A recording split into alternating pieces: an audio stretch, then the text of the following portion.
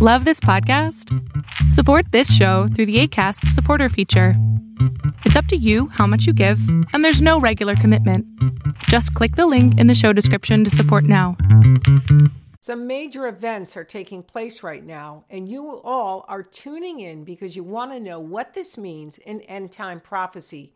Many get this wrong, along with details of the events on which they report. This channel's strength lies not only in the geopolitical analysis, but also in telling you how these developments relate to the prophecy forecasts, which my books detail. There have been several developments in the news. In my book on the Ezekiel 38-39 war, I list the participants, which include Azerbaijan and Armenia, which happen to be two arch enemies. This was until this week when Vladimir Putin met with both sides in a rare meeting and they eased tensions after agreeing on a number of issues. This week's show is going to be dealing with Russia because our King of the North is making moves that are causing a tectonic shift in the geopolitical order. Russia came out this week and stated that both India and China are Russia's specially privileged strategic partners. He also accused the West of trying to drive a wedge between Moscow and Beijing. The very next day, the Jerusalem Post reported that China and Russia could be the next big alliance. Analyst Seth J. Frantzman stated, an agreement for closer military ties between China and Russia could have major ramifications for the rest of this century. He stated that Russia, China, and Iran are looking to build a multipolar world balancing U.S. hegemony. I've been saying on this channel for many years now that we are in a multipolar world or age of empires, which Vladimir Putin understands, as does the European Union. Moreover, the Bible predicts it in the book of Daniel, a final world empire along with other players that we see lining up that have been discussed on this channel. This is a very strong move on the part of Russia, and it literally divides our multipolar world into fewer parts. We see the U.S. and EU moving towards each other and making their own alliances to act as a bulwark to China. Also, Biden is attempting to also strengthen relations with China. We also now have Russian troops around Ukraine. This is a conflict of this multipolar world, a clash of empires. The first move by Russia against Ukraine with the invasion of Crimea in 2014 came after the United States was interfering in Ukrainian elections, supporting the opposition, and seeking to install it as a puppet government. But it was when an association agreement was in the works with the European Union and the EU flag was waving in Kiev during a Euromaidan rally that Russia invaded Crimea the very next day. Meanwhile, there is conflict in the Donbas region. Ukraine signed an association agreement, has voiced its desire to join NATO, and is a partner of the alliance. Moreover, its relations with the EU have continued with its expressing hopes for membership of the European Union. It plans to apply in 2024 and join in the 2030s. Ukraine has called on NATO to prepare sanctions against Russia to deter it from an attack. Ukraine has 40 million citizens. It has the second largest army in Europe and is rich in agricultural goods.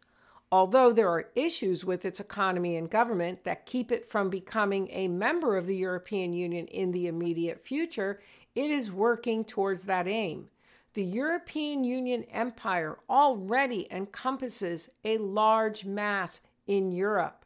This also includes the Eastern Bloc nations, which, when they joined NATO and the European Union, Russia did not react as strongly as with Ukraine, a country which borders Russia and has its roots in Russia. This is very much a conflict of this multipolar world in this age of empires, while the European Union empire is growing stronger.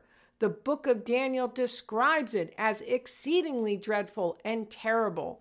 Daniel 7:7 records, "After this I saw in the night visions, and behold, a fourth beast, dreadful and terrible, exceedingly strong. It had huge iron teeth. It was devouring, breaking in pieces, and trampling the residue with its feet." Finally, as the Jerusalem Post analyst stated, this is the end of George Bush's New World Order.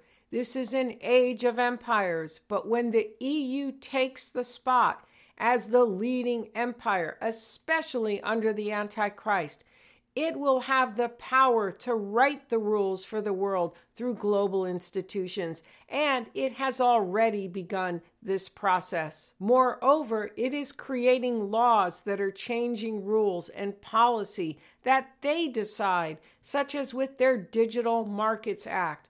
Confirming my own observations, Anu Bradford of Columbia Law School wrote a book called The Brussels Effect: How the European Union Rules the World. On another topic, there seems to be a string of evangelical prophecy teachers or preachers and those who come out against the COVID-19 vaccine as dying from COVID-19.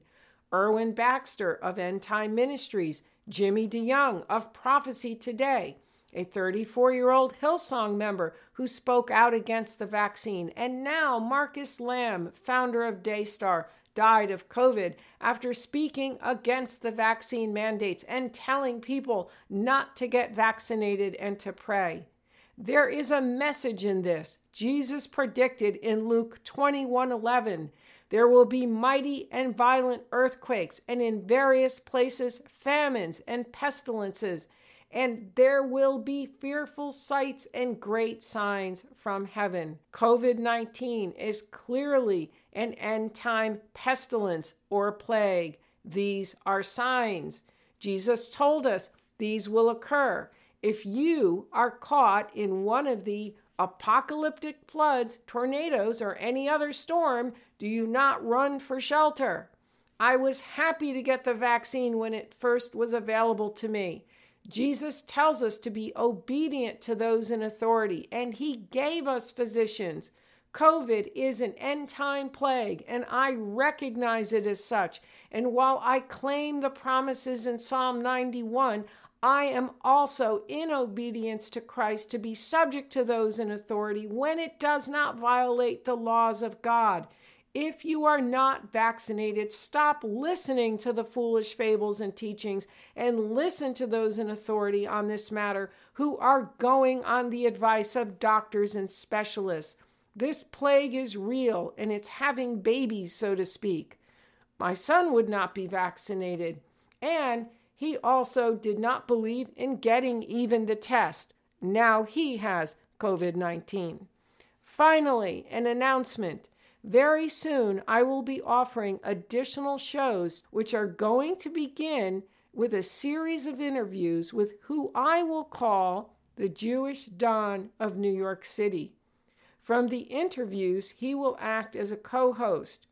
The Jewish community in New York City are the largest Jewish community in the world outside of Israel. It is the world headquarters to branches of Hasidism and other Haredi branches of Judaism.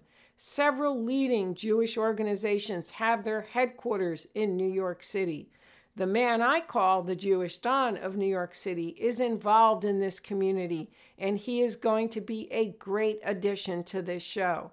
These episodes will be in addition to my prophecy updates. For more on end-time prophecy, check out my website and books. And most of all, if you don't know Jesus as your personal Savior, the Bible says to believe in the name of the Lord Jesus Christ, and you will be saved. Till next time, God bless.